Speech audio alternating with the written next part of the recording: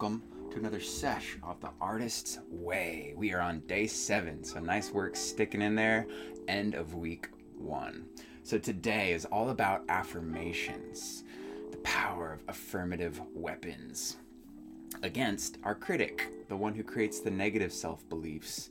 So easy to allow the negative affirmations in, but when we say something positive that we're inviting change towards, a lot of resistance there. So we're going to take a look at that and also notice how in those negative blurts lie the keys to unlock our creative freedom.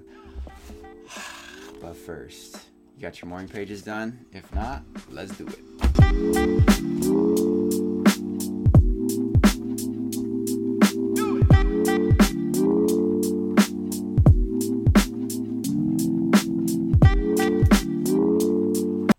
Alright, so today's creative exercise is we're going to look at some of our sensors' negative blurts. That is, when we meet resistance, what are all of the thoughts that come to mind that create that resistance? I'm not good enough. I don't know. I don't have enough clarity. I don't want to mess something up. I'm scared of this. I want to protect that. Whatever it might be, we're going to look at those blurts that come up. If we can, maybe start to track to the source, which is what we've been doing this week. So you probably already have one or two that you can play with. What is a negative limiting belief?